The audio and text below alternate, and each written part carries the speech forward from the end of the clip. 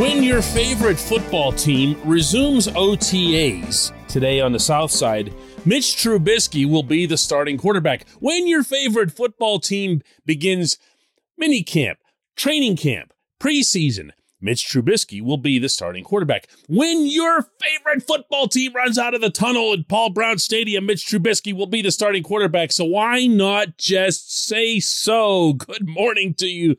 Good Tuesday morning. I'm Dejan Kovacevic of DK Pittsburgh Sports. This is Daily Shot of Steelers. It comes your way bright and early every weekday. If you're into hockey and or baseball, I also offer daily shots of Penguins and Pirates that I hope you'll check out. I hope you had a safe, healthy, and happy Memorial Day weekend. It's nice to be not only back doing the show after taking the holiday off yesterday, but also to be back covering the football team as I will later this morning. There are still all kinds of unresolved questions, all kinds of little things to observe, all kinds of questions to ask when I get into the locker room, but not about the quarterback position. Not one about the quarterback position. There's no suspense, there's no drama, and there's no mystery. Mitch is the guy. That comes not only from what's been shown and confirmed on the fields, it comes from talking to people in the locker room, talking to people behind the scenes, and this is the way it's going to be. And I've said all along, I'm okay with that. I believe that this is the best choice with which to open the 2022 season. Mitch is a 4-year NFL starter. One of those saw him go to the Pro Bowl. 2 of those amazingly saw him take Chicago, of all teams, to the playoffs. And by all accounts, he was able to get sufficiently de-Bears-ified by the time he got to Buffalo and spent a year there as Josh Allen's backup. He's the right guy at the right time, and I've got no doubt within that Kenny Pickett will have his time as well. But to throw Kenny out there right away when he's not only learning the offense, he's learning the league. And not that I think you should make this type of decision based on the schedule structure, but if you look at the Steelers' early season schedule, it is a challenge. If you're going to invest a draft pick this important at your most important position in a player like Pickett, put him into a position to succeed. Heck, put the whole team into a position to succeed. If Mitch is your starter and Mason Rudolph's your backup, you're taking the football field with 2 guys who've been out there. 2 guys who've been in the NFL, 2 guys who aren't going to get blown away by either the overall experience, the caliber of defenses, the sophistication of the calls and the disguises that are happening against him. And the way this generally works in the NFL anyway, if one of those 2 goes down and you have to come up with a longer-term solution, that's when you start thinking about Pickett. Now, I don't expect to get anywhere near universal agreement on this particular stance. However, I'm going to repeat the original position stated, and that's that just go ahead and say it.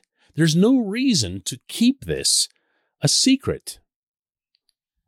This portion of Daily Shot of Steelers is brought to you by Point Park University. Choose from nearly 100 career-focused programs leading to bachelor's, master's, and doctoral degrees. Choose when and how you'd prefer to do that studying, whether it's at Point Park's gorgeous downtown Pittsburgh campus, whether it's online, maybe a flexible hybrid format would work best for you. Find out more about all of this at pointpark.edu. Now, for anyone who missed this a few days ago, I did ask Mike Tomlin, knowing full well what kind of answer I'd get, what he thought of the quarterback competition and whether or not he's currently operating with one of them as the default starter. No, we're just working right now, teaching and learning. There'll be plenty of time for that. I understand the nature of your question. Right. But nobody's going to win a job or lose a job out here in shorts in May. So pardon me if I don't give you what you're looking for. You betcha. Like I said, exactly the answer I was expecting, which might actually disappoint him if you could tell from his tone there. But look, I'm not going to make a big stink out of this. I don't believe it's a huge deal whether or not we in the public or the media or whoever knows who the number one quarterback is. It does, however, matter to the players and to the coaches. Now, judging from a couple of the players that we've talked to, they already know. So that's a big, big part of the battle. The coaches absolutely know.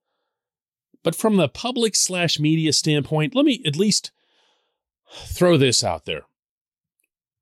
If I'm Mitch Trubisky, I want to be able to carry myself as the number one quarterback in dealing with the public and the media between now and when they do run out of that tunnel at Paul Brown Stadium. I want to be able to say, hey, this is my football team, this is my offense, and not worry about stepping on the other quarterback's toes or sounding like I'm taking a shot at the Pitt kid who just showed up and everybody loves him.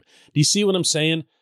Why should Trubisky have to operate on eggshells, basically? I had a good talk with Mitch after one of those practices last week, and you can tell he's enjoying himself. You could tell that he's appreciating where he is and the opportunity that he has in front of him. So believe me, I'm not throwing this out there as some sort of, relay man passing on his disgust or anything crazy like that. He's fine. I just think it would help the overall situation. And look, what's the worst thing that can happen?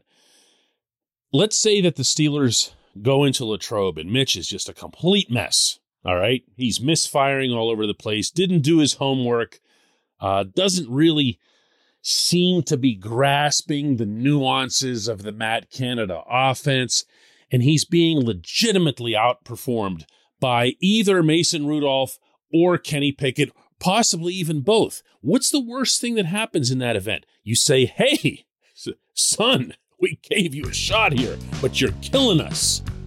And then he's not the default number one anymore. Not the end of the world. Not the end of the world. Reopen the competition. When we come back, just one question.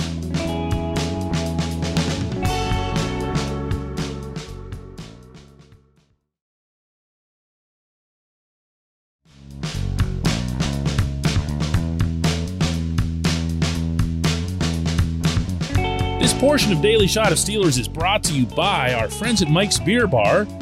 They're located directly across Federal Street from PNC Park. They are the one, the only, the premier destination in Pittsburgh for craft beer. More than 500 craft beers available, more than 350 of those local, and more than 80 of those on tap. Mike's can't be topped. Not for beer, not for the awesome kitchen and menu that's available, and not for all the special events that are going on there. Check them out online at mikesbeerbar.com. Mike's Beer Bar, right across Federal Street from PNC Park. And our J1Q comes from Chris Abbott in Albuquerque, New Mexico. And Chris asks, hey, DK, what did you think of Omar Khan's press conference? Putting his resume aside, I was left doubting whether he had the personality needed to be a leader capable of upholding the Steelers' way. It's not that a GM needs to be great on camera, but his let's get it line to Mike Tomlin felt forced. He struggled to define what a Steelers type guy was when he was asked, and his non-answer to what he brings from a football perspective seemed like he was both uncomfortable owning his own skill set and acknowledging his shortcomings, which is a dangerous combination for a leader in any field. Am I being too hard on the guy for his first press conference? Well, Chris, yeah, probably. And I say that because it was his first real press conference. Now, all of us, at different points in the 20 years that Omar's been around, have interviewed him and asked him questions, usually not on the record. It's usually more informal. It's, hey, Omar, what's going on with this or this? So the setting is going to be a lot less intimidating than this one. For anyone who didn't see the press conference, and I was there covering it. In fact, I asked one of the questions that Chris here referenced as having made Omar uncomfortable. It was held in the Steelers media room on the south side, which is a formal setting. There's a podium, and he's got Art Rooney flanking him. He's got Tomlin over to his right. He had his family right behind him. And unlike, when these people get introduced to other employees in the building, everyone cheers and it's all, very happy. And you come into a room of reporters, we're not cheering. We're there to do work, It's a professional setting. So he's probably wondering, what are they going to ask? What's this going to be? Are they going to ask me about Brandon Hunt, who I know for a fact is leaving for the Eagles later in the day? What's going to happen? And he looked a little uptight. His answers were, as I noted in my coverage, about 12 to 17 seconds long each. When I asked Omar about being the cap guy, or at least being seen as the cap guy, rather than for his football acumen, well, here, I'll just play it for you. Here's my question and his answer. Or you're known mostly as kind of like the cap guy. It's pretty much how the public has known you for a while. What do you bring to this job, including from a football capacity? Yeah, look, I can tell you that from the first day I started here in Pittsburgh, it's been all about football and building a championship roster here. And I learned that from day one, and that's not going to change. Not much there, huh? So, not coincidentally, I think a couple of questions later, someone else asked him a follow-up that was basically the exact same question and attempting to get an actual answer from him. Now, how important is it, to get to your main point here, for a GM to be the visible / vocal face of the franchise? Well, the obvious answer to that is that he's not, and he won't be. That's Tomlin. That's Tomlin 100%. And in fact, if Khan follows the Kevin Colbert route map all the way through, then he'll also adopt Colbert's policy that once the season starts, only Tomlin speaks for the organization. There are no interviews with the GM. There's no interviews with Mr. Rooney, except for extraordinary occasions. So it won't matter that much, certainly not in season. But here's where it will. And this is important because I know for a fact that behind the scenes, Colbert was way more involved in dealing with culture issues and players that he felt weren't either performing or behaving in a manner that suited this franchise. And he was not nice about it. He was not the happy old uncle working the grill on Memorial Day that Colbert appears to be to the rest of us. He lived and breathed in his tenure as GM the Steelers brand and what it meant to be a Steeler. You and I didn't see that firsthand. I only heard about it, but I heard about it often secondhand. But it was real.